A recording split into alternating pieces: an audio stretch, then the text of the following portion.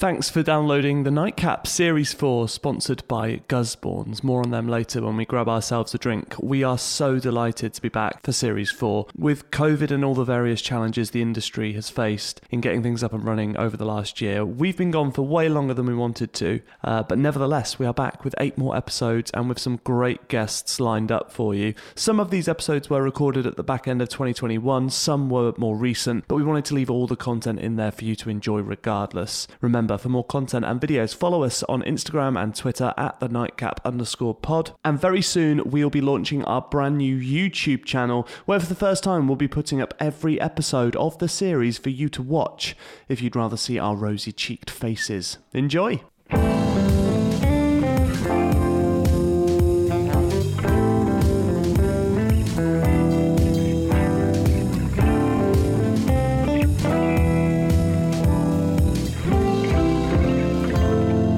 Hello and welcome to The Nightcap, life behind the Michelin star, a late night lock-in here where we candidly discuss and debate all things culinary over a few drinks. Right now, as always, we are upstairs at Salt Restaurant in Stratford-upon-Avon, Shakespeare's home in the heart of Warwickshire.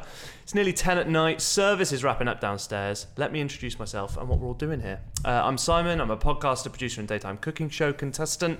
To my left, playing host, Michelin star head chef and owner of Salt, Mr. Paul Foster. How you doing? You alright, yeah? Yeah, good, thanks mate. And our guest today is head chef at The Angel in Dartmouth and Master Chef Professionals finalist is Elly Wentworth. How are you doing, Elly? Hello, did you have to say the Master Chef bit? Oh, sorry. Fine, I'll do it again. No, The Angel in Dartmouth, Elly Wentworth. How you doing, Elly? Okay? Yeah, good, thank you. Excellent. How was dinner, firstly? Have you had a good time? Beautiful. Yeah? First time I've met Paul. First time you met? I didn't Yeah, realise yeah. that. I thought you might have met before. We've spoken on social media and we actually spoke on the phone a week or two ago, didn't we? Yeah. About some scallops. Yeah, But yeah, no, not met before. No. just the old social media. Love it. That's generally how it works in this industry these days, isn't it? I do think though, when you were at Manor House Castle Coombe, I think I ate there when you were there. Oh, yeah, I think. possibly. Yeah, I had my 30th there, just a meal. Fair play. Yeah, it's very nice. Nice. Yeah, it was Yeah. nice property, guys. Yeah, so Yeah. nine years ago. Blimey. Yeah, yeah. I'm 39. Yes. I know I don't look it. I know I don't look it. Yeah, both in our 30s, though. Yeah, yeah. I'm in my 30s. Yeah.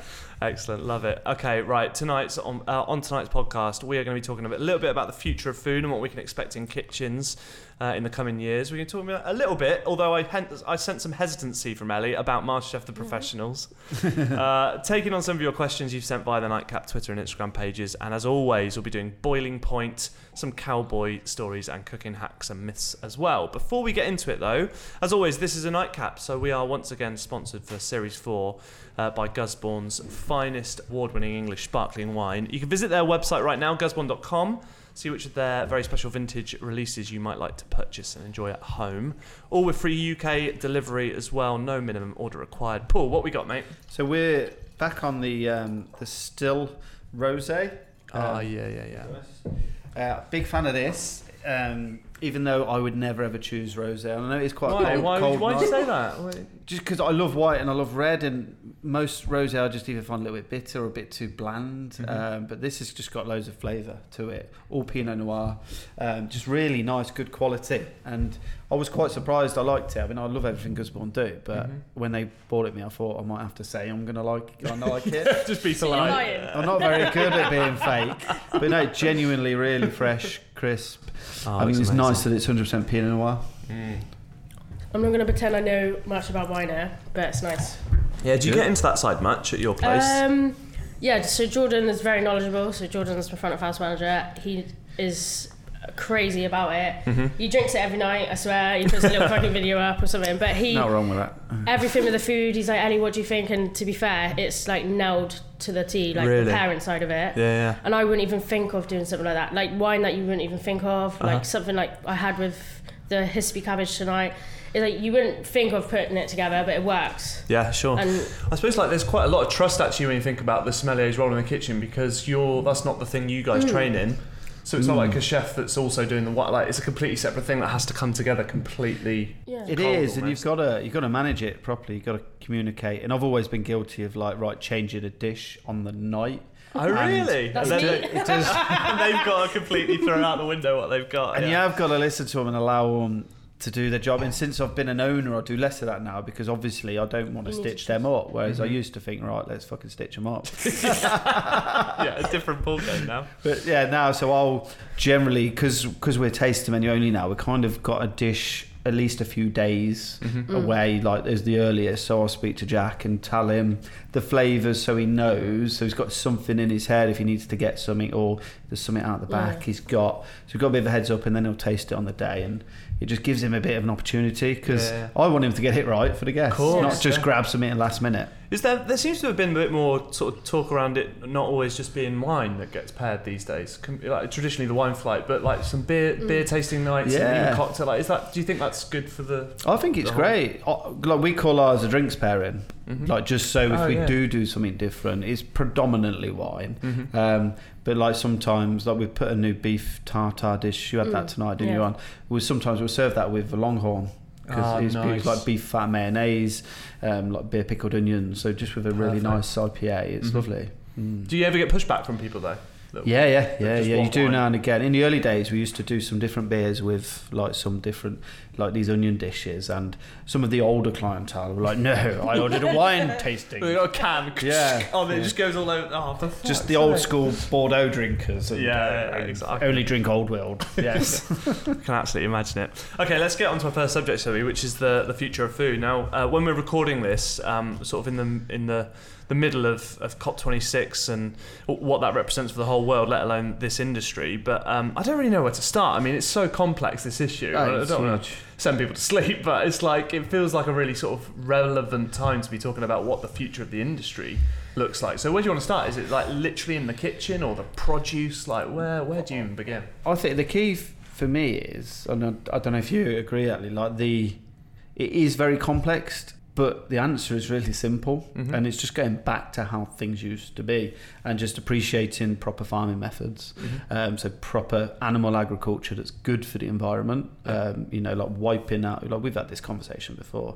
Like, I know people think I've got a bad opinion of vegans, and I don't generally sometimes, but depends on the vegan. Depends on the man it's coming from. Exactly. But I've said for ages, if we all went on a completely vegan diet, it's bad for the planet. If we all went on a red meat diet, bad for the planet. So it's balance. Bringing it back to balance, using the right produce, the right things, eating the right amount, not eating red meat every single day, spreading it about, not eating fish every single day. There was some pretty strict stuff on this thing though about cutting carbon emissions by 2023. Businesses of certain sizes having to promise about how much they'll reduce stuff. Like, will there be kitchens panicking about these things? I don't know. I mean, we seem to get hit with everything. Going back to the food, well, I'm really, really lucky to be on the south embankment of Dartmouth. We are so close to Brixton Market. I try to source as local as possible. Obviously, not every single piece of food can be sourced local, but all my fish is literally from Brixton, flying fish. My scallops, have just started using this guy, and he is fucking incredible. He's like the only man in the UK he's a free diver, and he catches scallops by catches a scallop by one breath. That's like no insane. Tanks, so it's all caught by one breath. Does he always go to the same sort of spot, or no? So like it's literally hand selected. He no tanks, goes down 40 feet. That's amazing. It's incredible. Wow. And like I'm one of 6 restaurants. Have you been and seen him do it? Yeah, I was on the boat. I was throwing up everywhere. Really? Yeah, Jordan's holding me back, and I'm like, Jamie, take me back. And he's like, Elly, one more. And he's like looking at going down. Like we went for, almost a month ago now. And it was like incredible. It was the best day. Like we was getting the scallop and we was eating it raw, literally. Wow. And it's like this in your hand. Yeah, it's like even when they come in, I'm like, fucking hell, I'm shitting myself. Like Brian's like, chef, can you show me? And I'm like, yeah. And and I'm like, fuck, that's fucking feisty.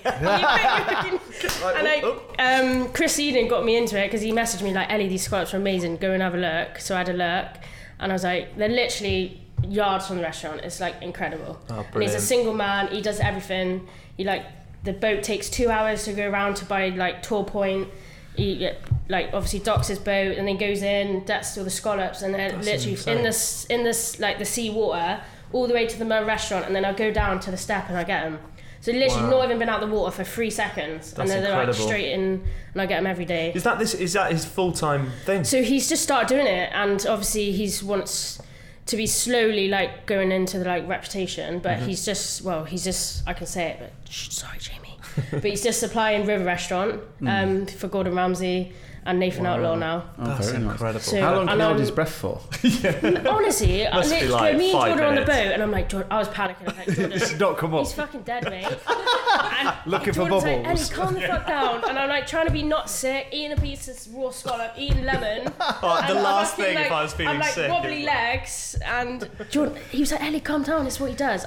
He's like, Elly, and I'm like, fuck, Jamie, are you alright? He's like, Elly, I'm fine. A minute. It was like a minute. Wow. And I can't even hold my breath for 30 seconds. And let alone, like, it must be dark when you're going that deep and, like, just scary But, as hell.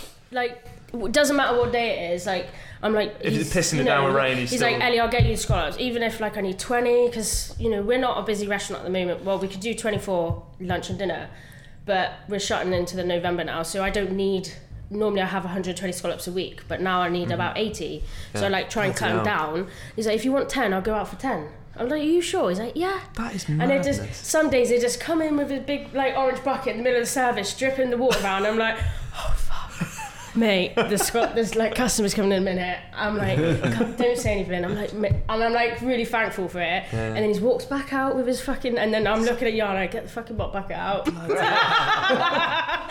That is class. Was But that a coincidence that that's just come along? No, it was like Or- through Chris Eden, basically, Giddy. So he messaged me and said, oh, have you... Because I used to use Flying Fish. Now their scallops are amazing. Yeah. But these You are can't get fresher. incredible. You can't get fresher And, than that, can you? I'm using them at the moment for other things, and, What sort of size do they come in? Because down like your end, they don't tend to always be as big, do they? They go to medium, but at the Yeah. moment they're large. So he sizes them okay. up, like the shell. So Obviously, are they generally always different sizes around? yeah. Well, The you've coast. big ones, more But, common like- around Orkney and like Scottish yeah. Islands. And Right, obviously, when I was on there, he was like, "Oh, because scallops take up to 6 years to grow." Yeah. I had no and like, idea. I have a fucking clue. He's like, "Elly," I was like, 3. And he's like, "No, you're wrong." And I was like, "Fuck." I think not Can no we good still give it to stupid. scallops, please? But yeah, incredible. And like, he got spider crabs. But obviously, we just put those back in the sea. But it's like amazing. Like the most sustainable thing I've ever seen. What about your meat suppliers? Are they? So I'm really lucky. I was the first chef to use him. He's really young, but he's actually supplying like a lot of Michelin star restaurants at the moment. Clumpton, Curtis Pitts. Okay. So it's wild fallow deer. Yeah. So he does everything. Butchers, shoots. He's got his own acres. He does wow. absolutely everything, and he delivers to me as well. Oh, that's great. Nice. Um, Does he so- send them whole or like Yeah, he broken brings down? in me the saddle, or like if I New Year's Eve if I want shoulder. But he does everything like partridge or wild pigeon. dream. Yeah, like literally all my game is from him, and it's like within 5 miles. Mm-hmm. And I guess you were just focused on quality as much as sustainability when it came to picking those people. And like when I first came down, I just got my head through the door, so we just tried to get ourselves at the shit. yeah, at of the course. beginning. Yeah. And Survival now, mode. like in my 4th year, we're looking at the attention to detail with suppliers, and for me, I really love having a relationship with my suppliers, and I've built that over like 7 to 8 years in my previous places. So like with Johnny, I've known him for years. The amount of fucking funny stories I've had with him. I think we should just get him on every series. Yeah, he's fucking funny. It's brilliant. Water Rose, like obviously and the new suppliers, like my veg, I like tend to have like a Newton Abbott. So it's like quite locally grown, and then the micro herbs I have this guy, and he comes in and he's just starting to do a little business, and he's in Dartmouth. So like I try to support like as local as possible, basically. Awesome. That's And amazing. generally speaking, it's quite an easy. If anyone doesn't really know how to be more sustainable, generally speaking, the better quality, the better the sustainability, the better Yes. husbandry. They come hand in They hand. do come hand in hand. Yeah. Not every single time, but 9 times out of 10, Yeah. that's the case. It's like a good, healthy byproduct, I guess. Yeah, exactly. So has this stuff that's been in the news, has it prompted actual conversations, if you don't mind me asking, at your restaurants with the staff about, like, do we need to look at ourselves here, or what we I was do? speaking to Tommy Banks about it the other day, because there's a thing going round, I don't know if you've heard about it, about beef tax. Attacks because of on the- is that beef because of of the methane. yeah, but it if it's the way it's being proposed, then it's just a really ignorant tax that's just going to be over all beef. Blanket policy. Yeah, which is just, it could potentially ruin a lot of small, high-quality farmers that are doing it the right way. Yeah. I don't disagree with it in terms of doing it on intensively reared factory farm, to try and discourage that and try and, move some things away from the supermarket, get them going in the right direction. Yeah. But if they're taxing, like, properly reared beef that is carbon zero or near carbon zero, then they're doing the wrong thing. That's what they should be promoting. So it shouldn't be a blanket beef farming from intensively reared to one guy doing like beautiful like our Wagyu in Suffolk, but completely different method. Yeah, so you can't just put this blanket tax over it. So yeah, I suppose they're generally talking about the supermarkets then when they're doing these things, do you think? I don't know. It's hard to know because the legislation isn't out, the tax rules aren't out, but when you read it, it looks like they make it look like it's everything. Yeah. So it's hard to know or find out any actual information until it's kind of going to happen, really. Yeah, sure. Yeah. What about for like in the kitchen up until now? Has there already been changes? Has there been like naturally stuff that you just think, oh, that's just either the quality's gone down or it's unsustainable? Has there already been like ingredients that have fallen by the wayside over the maybe years? There is a bit, and you're led by your suppliers, aren't you? So like using Johnny, he's great with it because he's like sea bass, you can't use it. Bumps, and, oh yeah, of course. So they're on top of you. So that's why you have that relationship, isn't it? You trust them. But the kind of restaurants and level we're only really 1%, 2% of the industry. So our impact isn't massive. Like physically, it's a small impact, but you have to sort of lead by example. Sure. Really, if you're getting more focus and more PR, you lead by example that way to try and inspire other styles of restaurants. That it's all in it's in mass catering and in the homes and the supermarkets.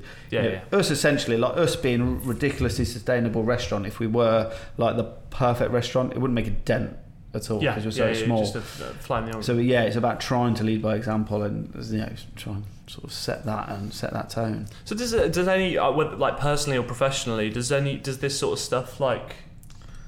Does it feel like it affects you or impacts you about all the stuff that's come out about farming and do you feel like, oh crap, we need to do something, or do you just feel like I think in the future, so. When you get older as well, But right now, like you just got to try and do the best what you can for the restaurant, and get the best like locally food you can, and try and make that for the fish example. Like I have all the I don't like boxes or any cardboard boxes like that. I get fucking freaked out about it. Oh, really? And, like with all the fish, like flying fish, it's all polystyrene, but they take it straight back. Like you don't keep holding like all the boxes and shit like that. And everything comes in like trays, and I just don't have nothing like that coming through the restaurant. It's like all veg is delivered, straight back. Yeah, we send all of our boxes back because it's just annoying. Yeah, mainly because we're so small as well. And we don't have the bin space. And space. Smashing the fucking boxes down, and it does wind me up. And it's like, no, take it back. Yeah, and you're like, really? Yeah, take it back.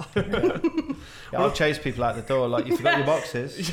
Otherwise, what do you mean? You can have a fucking your boxes. You're not putting them in your bins. You're not But there's so many suppliers, and one of the worst ones is, you ever seen? Do you remember years ago the bread crates? They were like burgundy, shallow, big plastic. They used to be left everywhere, and I worked in places years ago. Around the like backs 40, of places, 50. yeah. They must have been so cheap for bakers to just buy them and fuck them off. Yeah. Like, why can't they just reuse them? They must now get chefs use them for fucking garden tools outside, don't they? Yeah. Like decking and shit. Fucking, that's all I've seen on lockdown. Look at my garden. It's like, fuck me.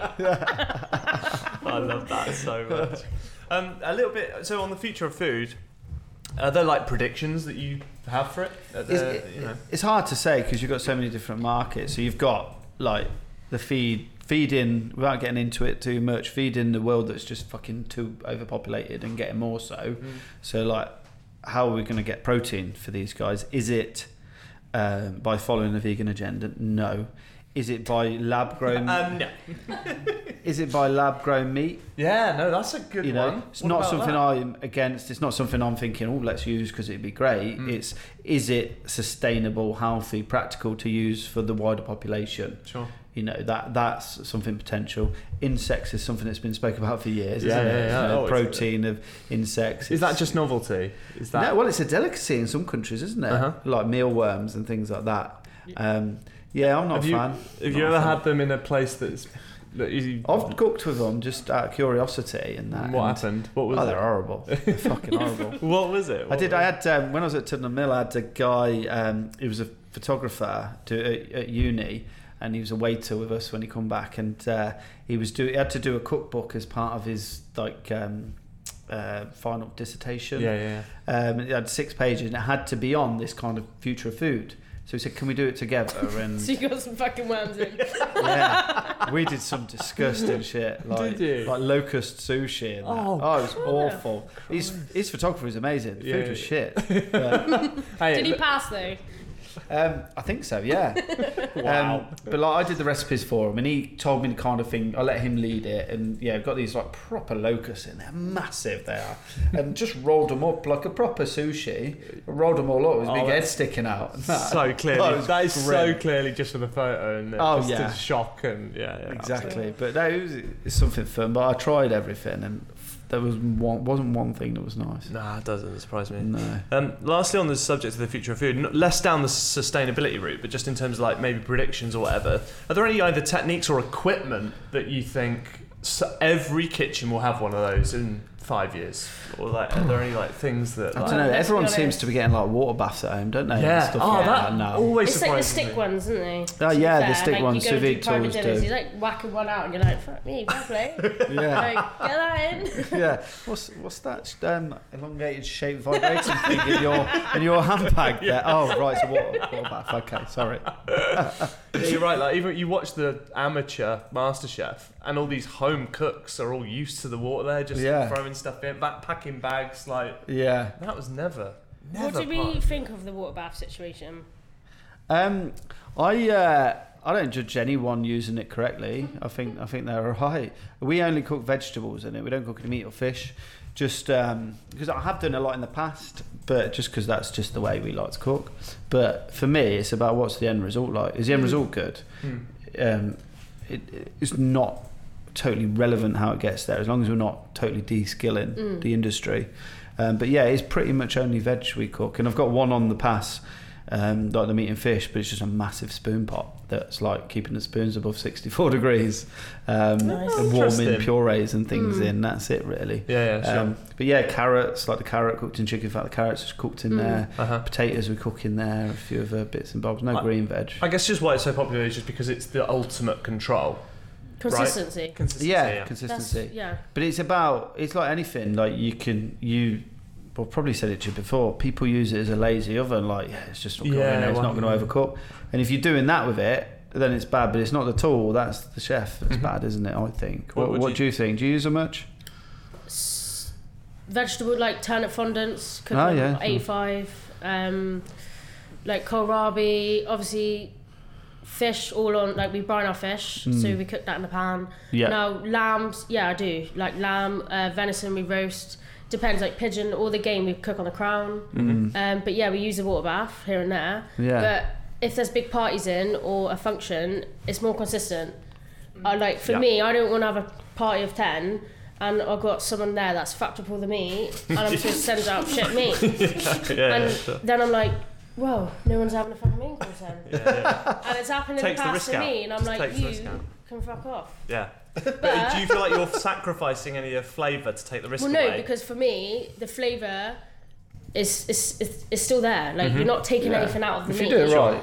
And I cooked something today on the bone with lamb, and for me it didn't take anything away. It was absolutely gorgeous. I cooked it correctly. I still cooked it on the bone. I still carve it off the bone. But obviously right now, a water bath situation, I feel everyone does it as a modern way of cooking now. Sure. And I think you go into every Michelin star restaurant, everyone's doing it. Now whether it's bad or good, it's more of the consistency of more of consistency of accolades, I think. Is it one of those things that a purist would go, it's not as skilled. Like it's Yeah, not maybe. it's not But most skillful. purists contradict themselves because they'll still use an oven that you can control to the degree. Yeah, that's a great point. So, that's just like, where do you go as a purist? Back to just fire. Yeah. A stick. It's like, some rules are here, some rules are there. But I mean, I think it all depends on where you've learned. Like, where have you been? What kitchen you've worked in? And I've been lucky that I've worked in a lot of kitchens. Simon cooked some things in the water bath, some things he didn't. Simon Holston. Yeah, and Richard Davies cooked quite a lot in like roasting by hand, but then there's some things he did, and it's like, and then the how is the same. So you learn different techniques, I think, across depending on what the thing depending is. on what it is, like meat or game. But the majority of the time, is it finishing the thing you've done in the water bath in a pan again to give it another... I mean, generally. Generally. And you can still put the flavour in the bag with it. Yeah. And obviously there's all these sustainable bags coming out now, Pro Cook, and you can't cook them any more than 85 degrees or they explode or something like that. Oh, really? Yeah. So obviously there's a lot more sustainable routes going down that path.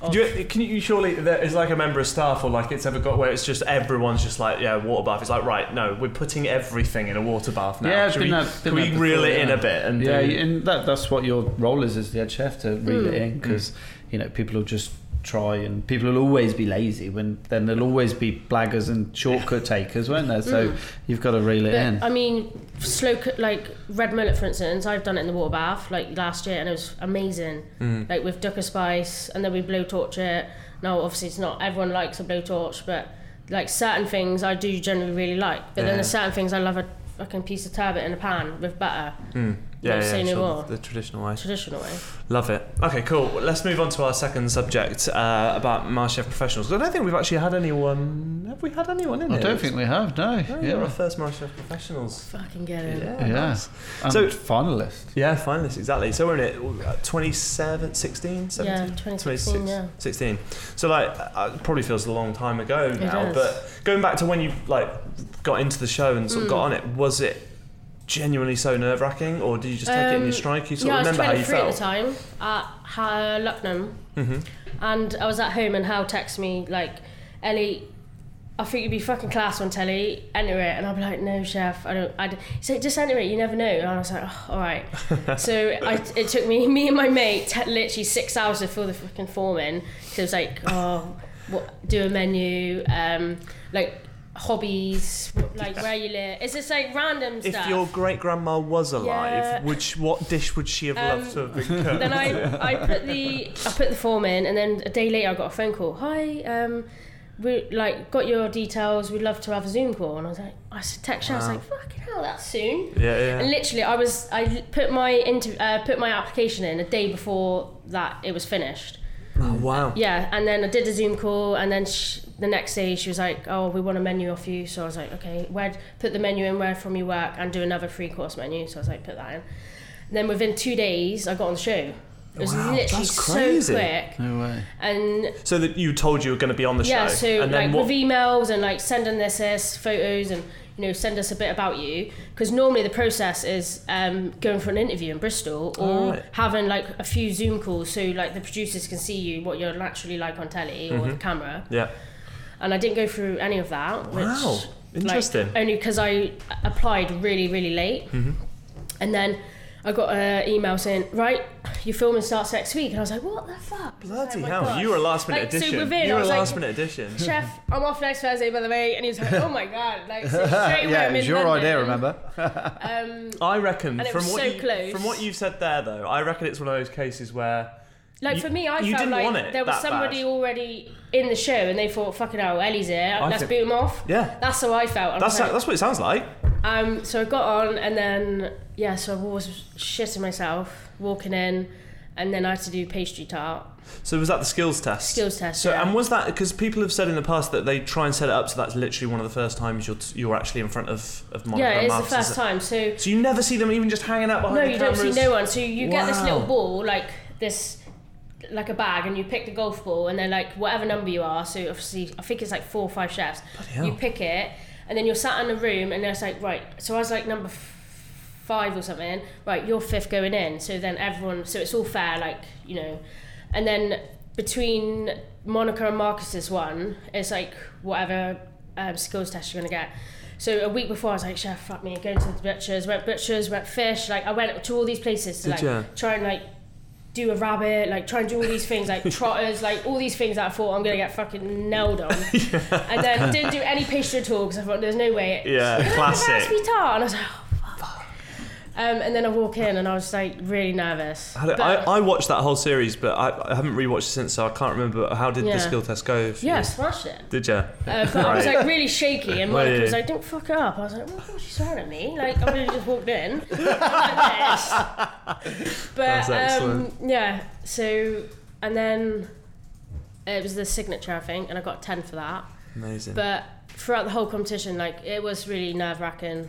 Was it for how, like, between obviously episodes, it's a week for everyone at home, but like was it a challenge a day? Was it every 2 days? Were you going home for a bit? Like what was the whole? It's the unknown. So just say I was walking in on skills, like, so I got through signature round, I was like, yeah, and then you have 2 days off, then you're back in again. So I was pretty much off work at Lucknow for 4 months. Bloody hell. And Hal was like so supportive. That's he was great, just like, because like thank God.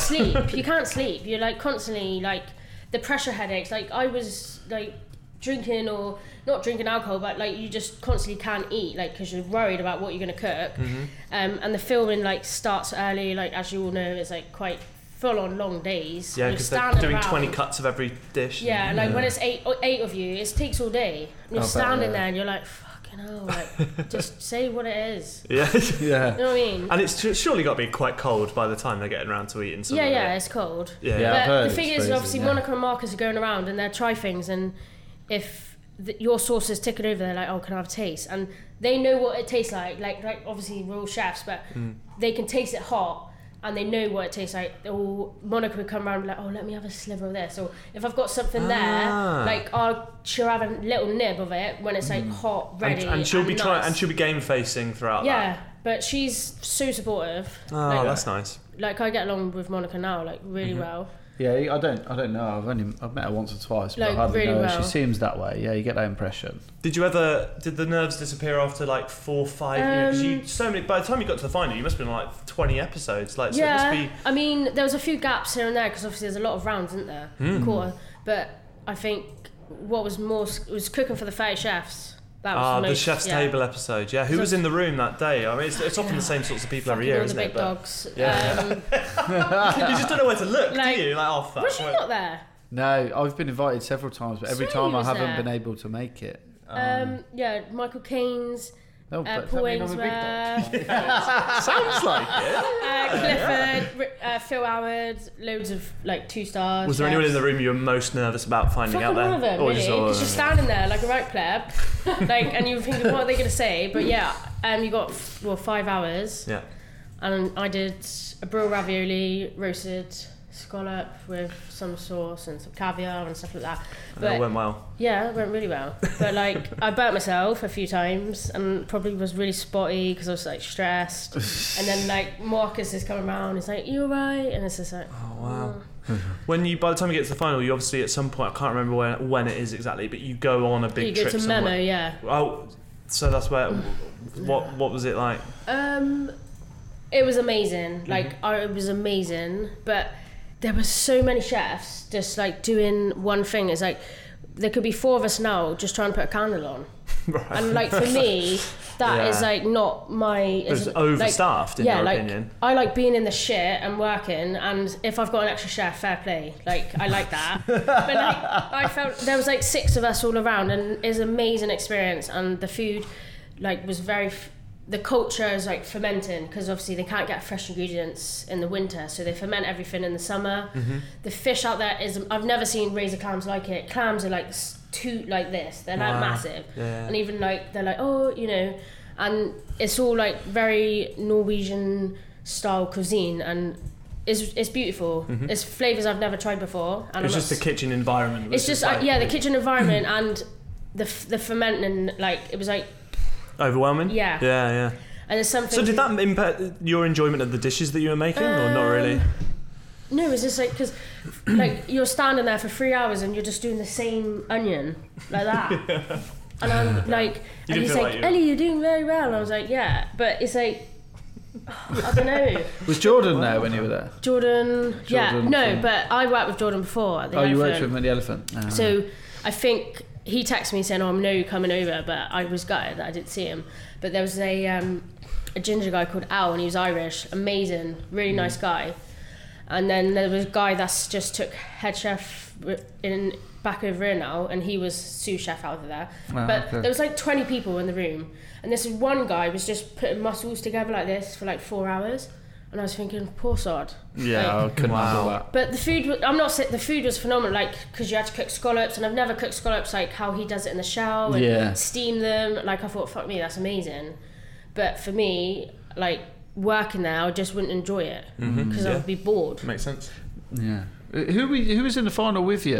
I'm trying to remember. Fucking Gary, the teacher. Yeah. Oh, yeah. And Matt, the tall one with the beard. Ah, right, yeah. And how was the final day? The final, doing the 3 courses, and what was that all like? Was that? Yeah, good. I think Gary really took the whole going to Memo and the Norwegian and everything. Like, it took him, and he basically brought it back, and that's what he done. If that makes sense. Did you get a sense of that when you were out there, that he was lapping this up? Oh he was yeah, loving it. Loving, like, he was loving it, loving it. And obviously you've got all this fresh fish, and he was doing razor clams, and then I did a roasted scallop with burnt butter and bronze fennel and some like all these pickling things that he had, and he did like razor clam, fresh this, and it was pretty much like. And then Matt did like beetroot and mackerel or something, but Gary pretty much did like what he showed us, sort of thing. Where obviously that's inspiration, but you're there to do your food, really. So I just did, and he loved it, but he's like, oh, I don't like fennel, and I was like, well, thinking you gave it to me. Yeah. Because that's what I had to choose from for the ingredients. It's personal taste. Amazing experience, and obviously I've never been to Norway before, and you know the coastline, like. The foraging and the whole, like, we went to the farm that they get all their stuff from. It's amazing, amazing. That's awesome. But just working there or something like that is not for me. Sure. Really. By the time you got to the final, then was it a case of you genuinely were just happy to like just get to like the end, or did you feel gutted to not win? I mean, I won't say I was pissed off that I didn't win, because I put so much hard work in, and then there was like comments on the side of it to me. I'm not going to say, like, from someone, and it was like, really. Right. But, you know, it's all about, I think Gary won, like, obviously his food was amazing, but he won through the fact that someone starts on a competition, like, a bit off their feet. Yeah, sure. And it's a story. You're building narrative. through. He had the narrative. Growth, and, like, when you're going through to the final, it's like, fucking hell, Gary's amazing. Yeah, it's like he's come from here, but he's a teacher, so it's really inspired a lot of people. It's inspired young people. He's like he's a teacher, so there's loads of people that he was teaching, like obviously young people in the industry, like that's what they looked up to, and it's like, oh, my teacher's on telly and blah blah, and he's done really really well from it, like books and all this jazz. Where like I just went straight back into full-time fucking job. Sure. But did you expect it, what was it like after it aired or during, like, amazing. Was it like, more than you ever anticipated, the reaction the things and the that attention? I got from it was fantastic. Like, almost like Marcus said, he said, Elly, you're the real winner because you'll get more out of this. And I have, really, because it's progressed me to doing GBM, for instance, doing loads of other things and new projects that I'm working on now. It's like I've been asked to do a lot more things due to, even though it's 5 years ago, but then I did it again in 2018 through the Angel. Oh yeah, you did, yeah. So when Monica came down and you'd like had a rematch, and I still fucking lost. Class. I did. Claire won. Fuck's sake. Bitch. Fuck's sake. Did it ever feel overwhelming post MasterChef Professionals, or was it a bit like? Yeah, I think it was full on, because at the time I was having like a lot of trolls messaging me, like quite nasty stuff. Bloody hell. Fucking sad. And like about my appearance and my weight, and I got quite upset about it, and Hal was like, give me that fucking Twitter name. And my head Dean Wesco was like, who is it? And I was like, no. And like they took my phone away like a bit, and my boyfriend at the time was like, don't fucking read it. But what do? You go read it, don't you? Because you just want to know what the fuck is said. Oh, but yeah, shit. I got like quite trolled, and obviously there's a time with MasterChef where they're like, oh, you know, you sort of might need to experience warn it. you You that. may get Yeah. this, and please don't reply. But obviously, as we're all chefs, what do? We fucking reply. Yeah, I replied to yeah. once, like fuck off on Twitter, and then I thought, no, I'm actually better than this. I can't keep replying that. Absolutely. I did it once. Oh, I'm maybe sorry to hear that, twice. because that sounds so shit. But like, did you ever? Was it like? Did it ever get as bad that you thought this isn't worth me? I wish I hadn't gone on it. No. Or not really. Well, I got upset because it was like about my teeth, because I had a black dot in my fucking teeth, and they was like, oh, you can't brush your teeth, and I was like, fuck off, mate. Jesus Like Christ. seriously, you fucking idiot. Wow. But it's a computer, innit? It's like trolls and. We did so well not to engage in it. That's Yeah. the hardest. The thing restraint to to engage not, in. I think like- it's the more you do like TV appearances, the more you need to know that you're gonna get that, Yeah. because it is. You were on fucking national television, Yeah. and people are watching you. Like whether you're a shit hot chef or not a good chef, you're gonna get slated either way. Absolutely, just being on TV. Whether you got a fucking 10 or not, you're Yeah. gonna get some person calling you fucking fat or some shit. Do you know what I mean? It's crazy that's the world we're living, but you're right. You just got to sort of like, It's worse. see it for what it is. Really. Did all of that experience feel like it's prepared you for GBM? And obviously it's a very different show and all those sorts of things. But how I have you don't know. I found your think I've first grown experience? up more to understand that I don't fucking care what people think now. If that makes sense. I care about my food and what I put on a plate, and hopefully I get judged on that.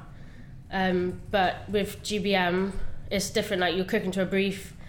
My first year, like I was fucking nervous as hell, because like I've been watching that show since a young age, like watching like Daniel Clifford with the chicken and the egg. Like That's what he amazing. beat me with that. Fucking hell, fair play. Cheers, yeah. Do you know what that Cheers. was? That was the look of, oh, you're that fucking old. I didn't even know. Oh, you're that guy. You're not a big dog. Yeah. Do you know what? It's funny, but I was just thinking that though, because all of those episodes of Paul's series, so it's 2012, they've been put on Amazon, so you can watch them. Yeah. And I rewatched some, and it was so funny because there was obviously still some stuff that's just like wow, but then also maybe either some techniques or presentation where it's like, whoa, in just 9 years where the world is now. Yeah, yeah. Do already you think back to even 2016, is there already bits where you go, oh my god, I'd never do that now? Well, I watched a series the other day of the MasterChef, and it was like skill set, sausage and mash. I was like, Oh, sausage don't- and fucking mash. But yeah, but they couldn't even Yeah. fucking manage it. And then one of them was like, this, Dog shit. yeah. I was like, you need to colour the sausages with a bit of brown butter, and I was like, Yeah, but Yeah. the potatoes were cooked. The potatoes were cooked for them. I know, that was a what bit are for you me. And one of them, he just stirred them in a pan. I'm like, mate, like no disrespect, but don't go on the show. No. Like, but don't. for me, like that was the one thing. I wouldn't have gone on the show unless I was 80% sure that I could have been given something. I knew that I could do it. At least try and attempt to do it. Of course, But yeah. that's Like, the thing. for me- There's going to be things that you Oh, should absolutely absolutely know how know. to It's cook. like just monkfish, basic you should know how training. to fillet a fucking monkfish. Yes. It's one of the easiest fish. You should know how to make sausage and mash. You should know how to do Some a roux. rogue things will be thrown at you and understand. I remember watching it a few years ago, and there was a random one of boning out an oxtail.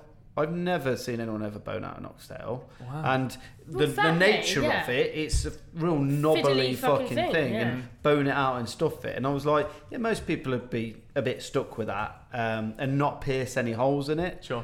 But the vast majority, if you don't know how to do those kind of things, don't go on. Don't go on. Shouldn't be there, yeah. Like they call it MasterChef professionals for a reason. Yeah. Absolutely. So lastly, did you feel like the tart was actually bob on?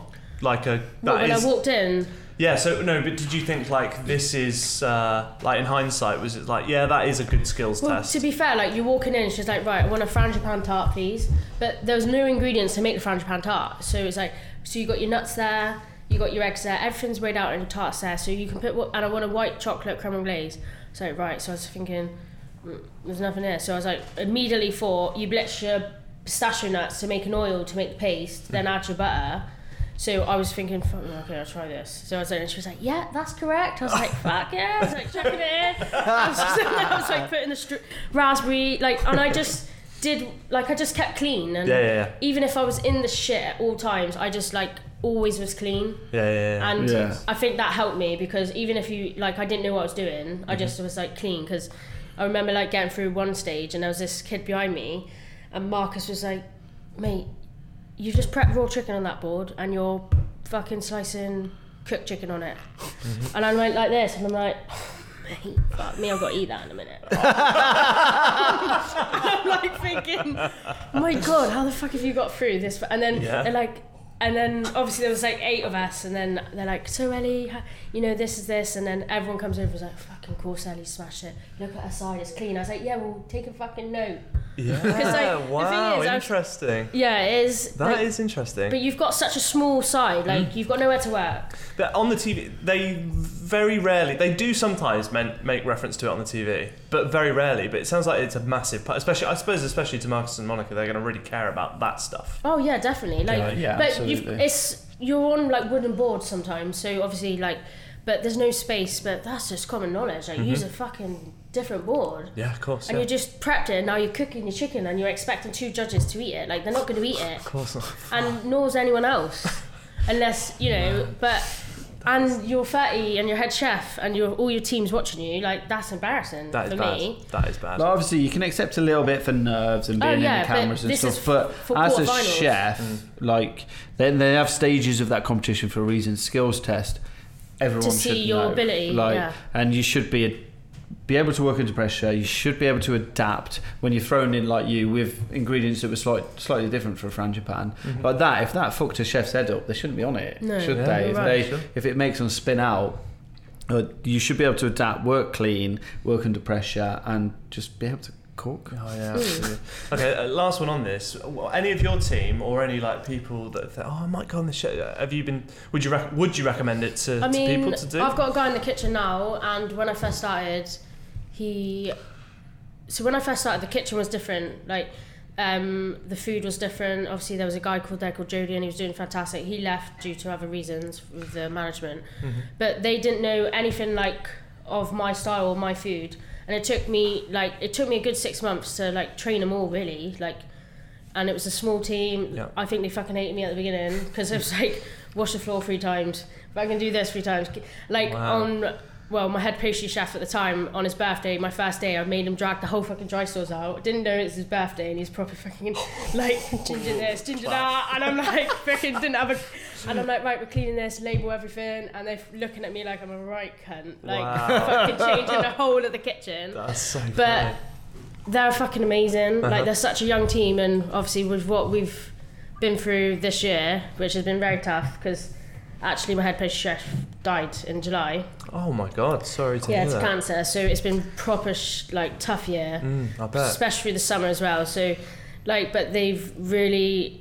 We just gel, it's like a family, and they're like, well, 22, 23. Now this guy Brandon, he's like just fucking smashing it, and I'm like, it's really, really good to see, because like with young people now, it's like sometimes you just need the good mentor. I'm not saying I'm great. No, sure, definitely. But like everyone coming from 0 to like 4 years, you can see like I'm obviously not here this week, and the kitchen runs exactly how I want it without me being there, or I'm with there. Yeah. And like the first 2 years, I wouldn't even leave the kitchen for a week, because I'm like, nope. Yeah. And I was so strict, and they'd be like, oh, you know, it's all right. I'm like, no. And like, you know, they've got table of ones in this week, and it's just like, that's a big thing for me to like, no, you're okay. Yeah, sure. Even though I message them each day, what the fuck's going on? Like, you haven't sent me anything today. Set up an Alexa with a camera in the corner. Yeah, but does that all sound familiar to you? Yeah, God, yeah. Especially like my first head chef position, I was 27. Well, I was 26. Yeah, so it's quite young, and you're just learning along the way. My boiling point today actually links to that. Oh, mate, we can segue. If you want to segue, we can segue. No, we'll wait. We'll wait. Yeah. But I mean, we'll wait till story time. Okay. 26, and you've come from other kitchens, like you're strict, aren't you? At the beginning, you're like, yeah, fucking no.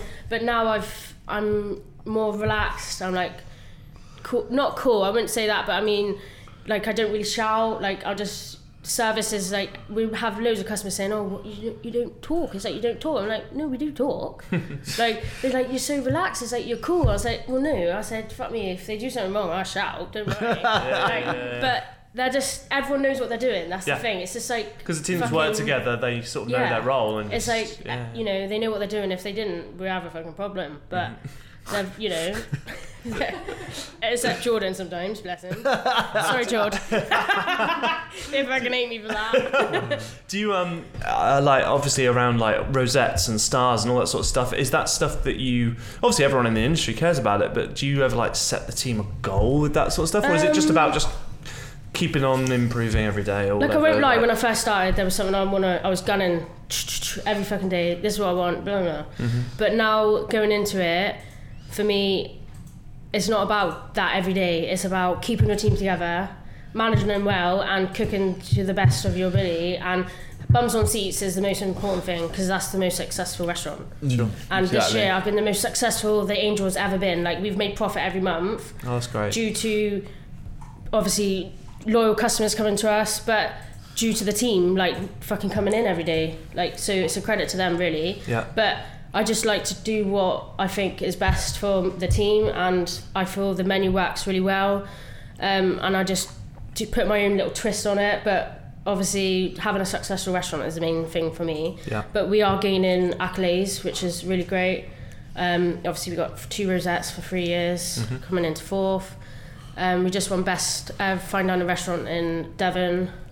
Amazing. Like, we've a few things, like, but yeah. And do the team celebrate all those things? Like, go, like, you know, yeah, like, when we got our first Michelin plate, we do, like, this sounds really weird, but I don't really like to drink, and I don't like them to see me pissed. Like, I don't really want to go out with them. And if I do, like... Paul doesn't share that philosophy. I don't know. No, but, like, I have once, and it was like, I'm like, and I'm drunk, and, like, they're seeing me, and it's just like, I'm on the... And it's like, the next day, Brian's like, chef, I see you on the table. I was like, nah. Nah, that's not I me. like That wasn't me.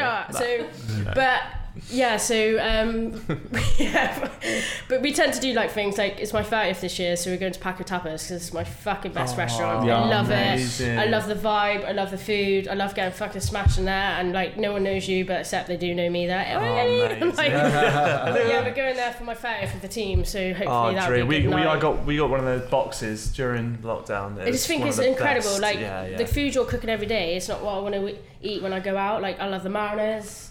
Oh, mariners great. I'm going there next week. Oh, really? Amazing. Yeah, St. Enodoc for Michael Wignall's guest chef night. Oh, nice. For my 30th. Like, I'm having a few 30th nights. Oh, really. yeah, spreading it out, milking it. Even though it's not till December, but obviously, Fair play. you're working on your birthday because it's a shit fucking day. It's the 23rd, so we're celebrating it way beforehand. Nice, love that. But in terms of like your focus in the restaurant, you've got the right idea. You're not focusing on the accolades, because that's where it goes wrong. And that's what we did here, and it's the way most chefs are successful. It's you focus on the food, the team, the bums on seats, and everything else will come. Yeah, exactly. And obviously, for me, through lockdown, I was just like shitting myself, thinking I'm gonna get my boss or someone going, right, I'm really sorry, but she's gonna have to go, or she's gonna have to go. And it happened once, and I was furious, and I kicked off. I was like, nope. So at the time before, like when Craig was there, me and Craig sat down and was like, right, we'll take some money off our wages to keep this person, because I was like, I can't sack someone, like I couldn't do it.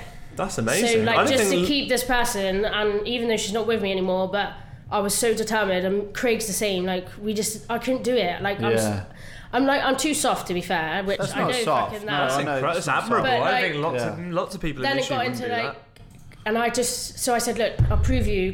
And this was like first of lockdown. Now, obviously, I think not anyone was really making money. It was a fucking hard time, wasn't it? First lot of lockdown.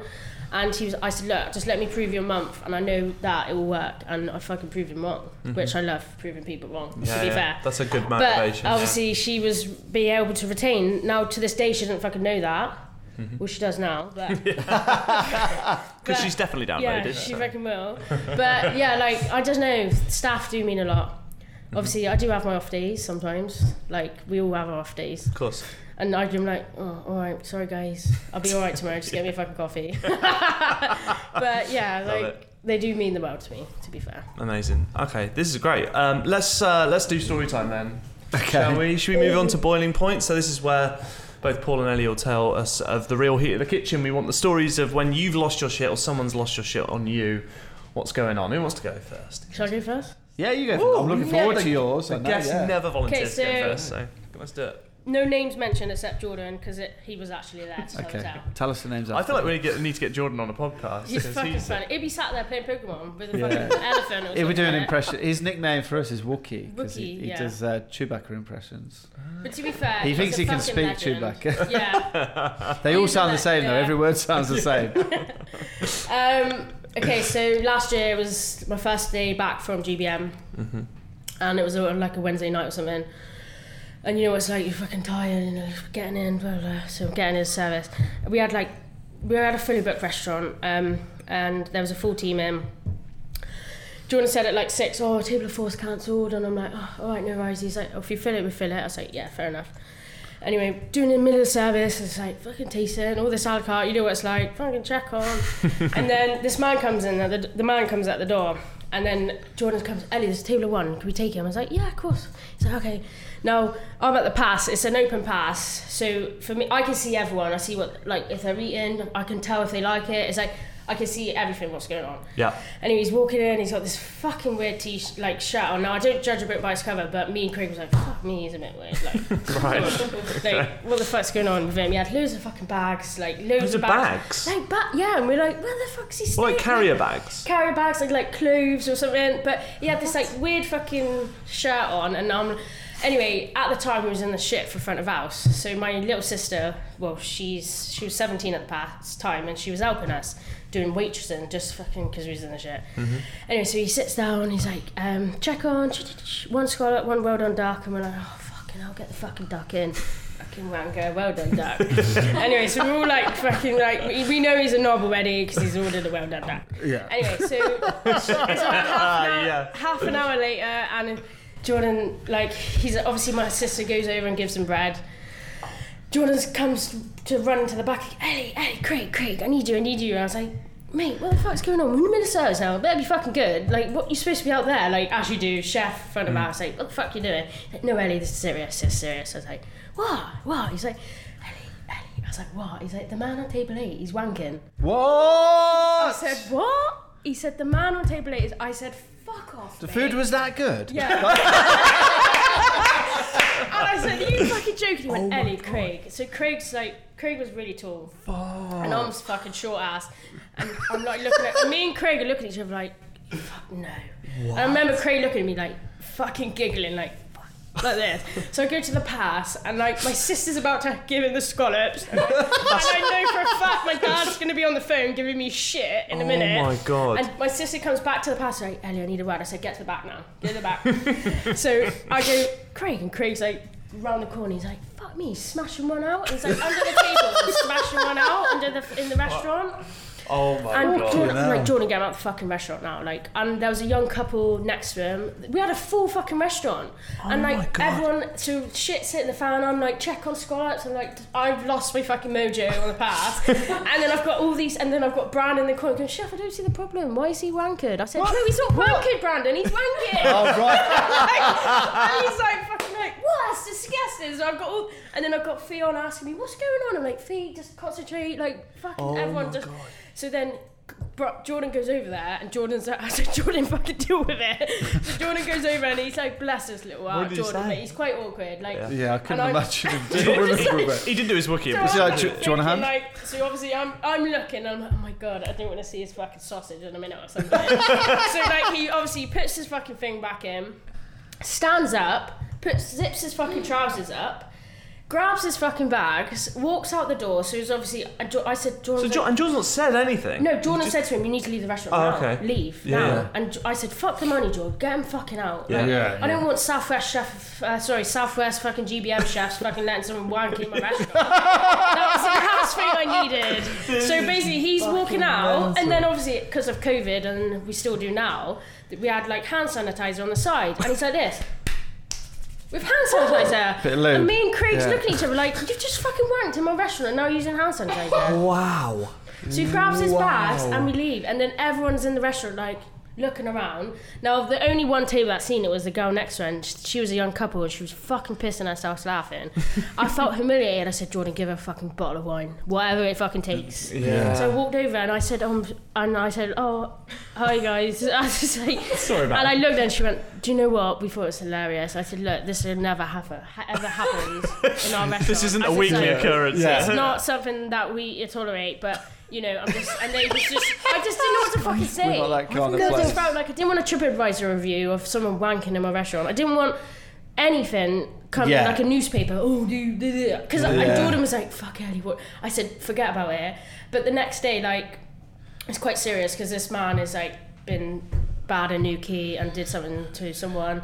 So obviously Jordan's got to go. So it's funny about it now, but at the time it was just like, Jordan had to like go to the police and things like that. So he like could have fucked up my whole reputation of the Angel in 2 years by this old man jerking. And because it would have become that joke of a place. Everyone, that the Angel. That's where you go and for I didn't want. But you're right. Like at the time, especially, like your way of dealing. Was God fucking smacked. Of course. Yeah. I mean, and the whole service was fucked. I'm like, oh my God, what do we go on now? And everyone's looking at me, and I'm like thinking, fuck me, like what the fuck do we do? I know. You clearly just didn't give them enough sauce. No, surely. Or enough fucking butter, bread. And then I said, and then my sister was like, yes, you can come out now. Oh my God. And I'm like telling my dad, and my dad's like, Elly, what the fuck are you joking me? He's like, Jessie better not have seen that. I'm like, Dad, she's 17. You gotta fucking understand. She's probably seen something by now. Like, come on. Sorry, I love I'm 39. I've never seen anyone wank in a restaurant. That's true. Yeah. But yeah, Jordan wouldn't have liked me to say that, but it's true. Wow. And Wow. right now it's fucking funny. But at I mean, the time, you've got to laugh, but Yeah, like you say, us it's so serious. so fucking it's a criminal. angry. It's a criminal offence. Yeah. It is. But None of us like, were expecting you to say that. Oh, you've smashed it, Elly, with that story. Okay. That was amazing. Well Yeah, done. my stories are just going to Unless this involves wanking in a restaurant, it's just I might add it. Yeah. I might add a finger up the bum just to up the ante. a pokey bum wank. Yeah, I'll take your wank and I'll raise you a pokey bum wank. and I'll give you a glass of wine at the same time.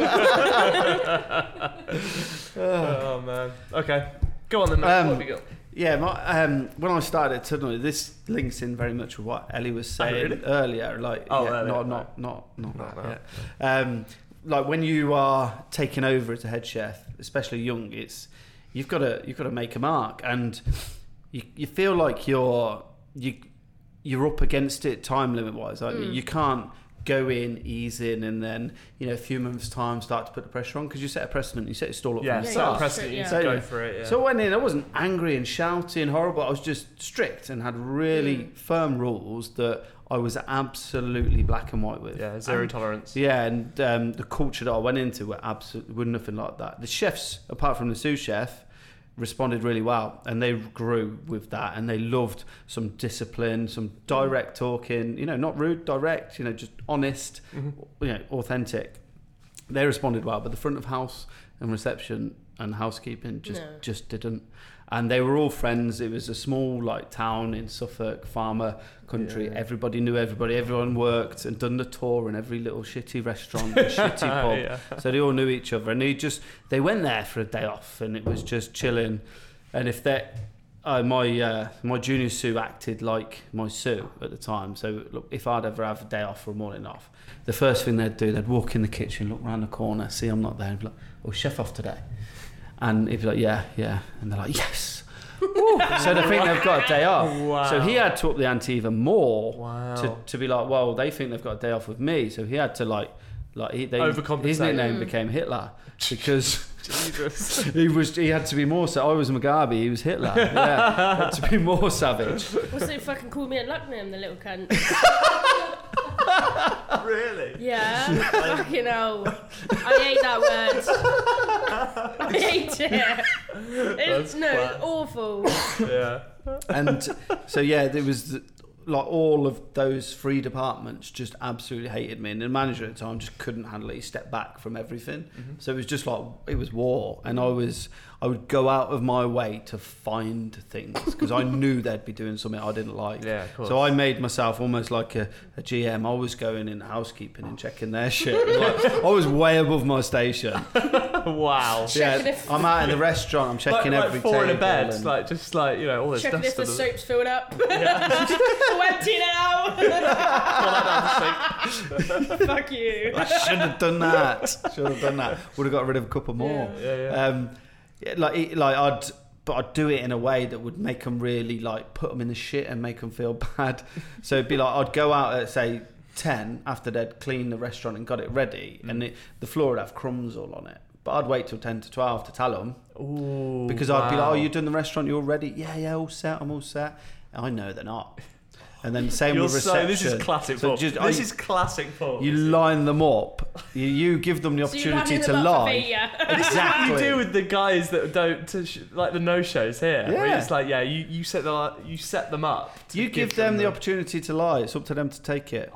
I did laugh at someone when you wrote someone came here.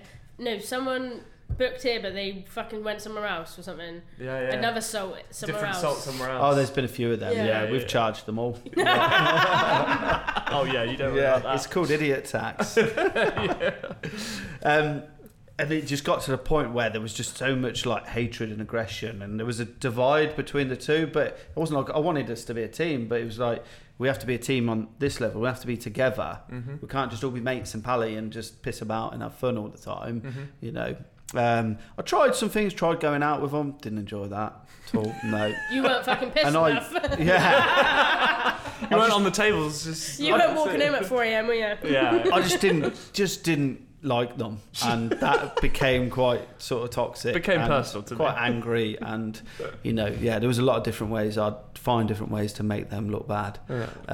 That they took themselves, and then me and the junior Sue, we went back to mine one day, just having on a split, having some coffees, and the GM phoned me, absolutely shitting himself, and he's like, it's all kicking off. So what's the problem? And he's like, you've had 7 grievances filed against you.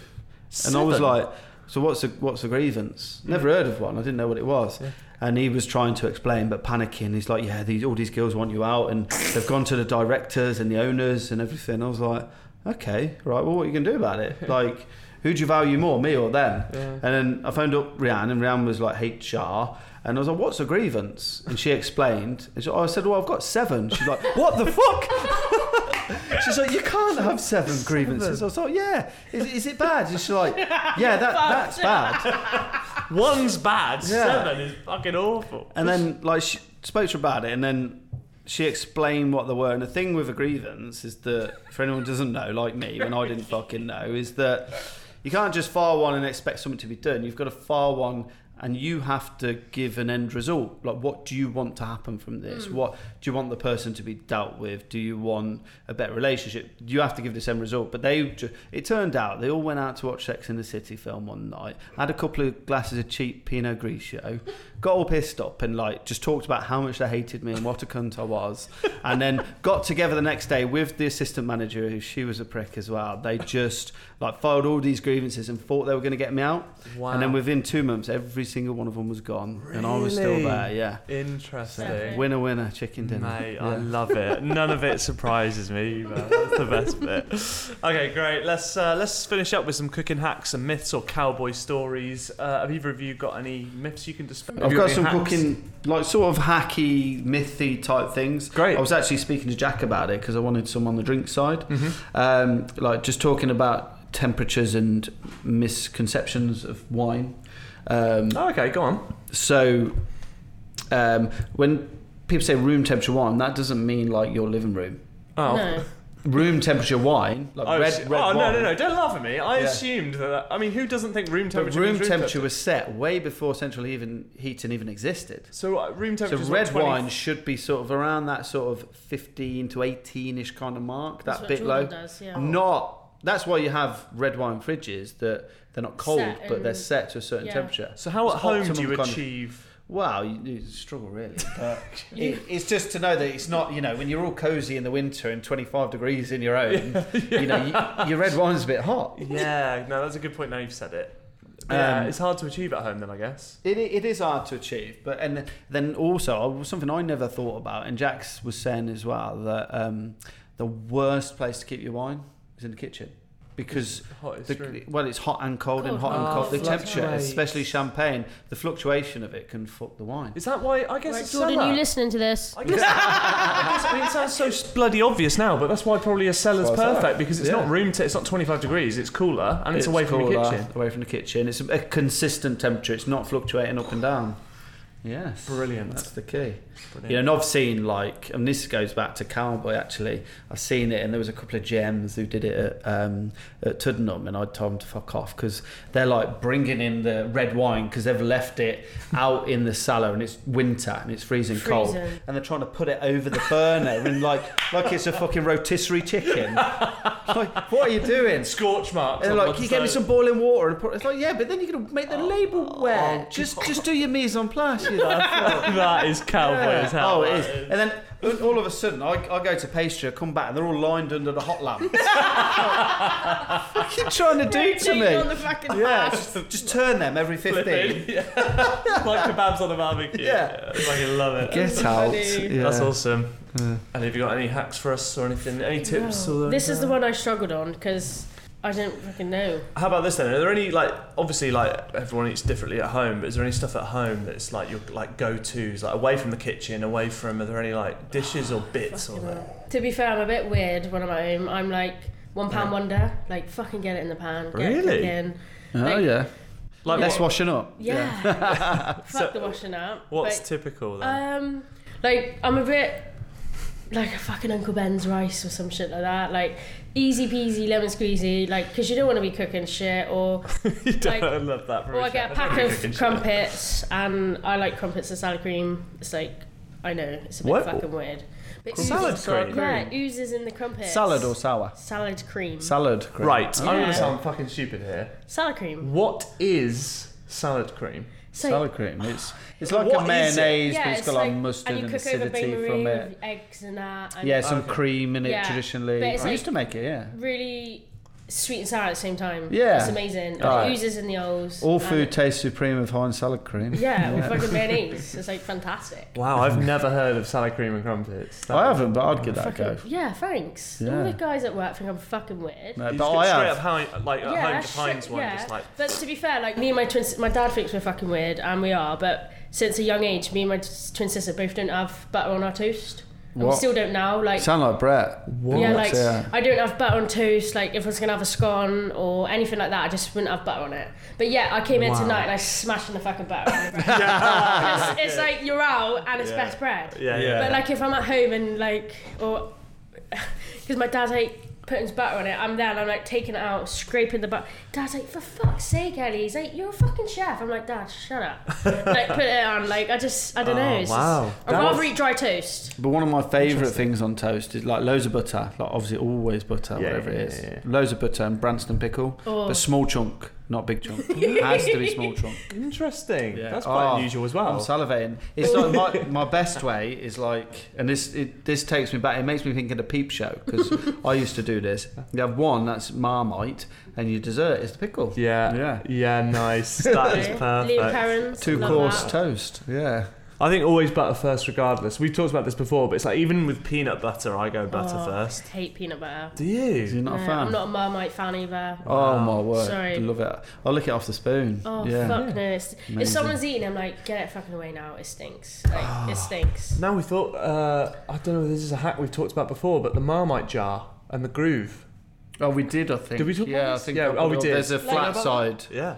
There's a flat jar, side if you look at it to lay it on its side. So when it's in the cupboard, drops. the Marmite, the wording is on its side, so it's perfectly tilted. Okay, so I tell Jolie she fucking loves Marmite. Yeah, honestly, you look at a glass one. Every single one. It's like slightly flat, so they sit. Fucking hell. Because that last like centimetre, it's a nightmare to get out of a knife. It is. You need a maurice. Yeah. Spreading it on it's not really a spread. It's just like 5 dots that are sort of spread your out. toast is cold and the world's gone wrong. Yeah. Fucking nightmare. Fucking nightmare. Excellent. Right. Thanks so much again to Gusbournes for providing us with tonight's nightcap.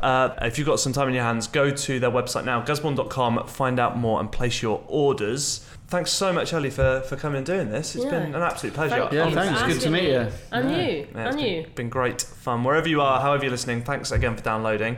And here's to a great nightcap. Cheers, guys. Thanks. You.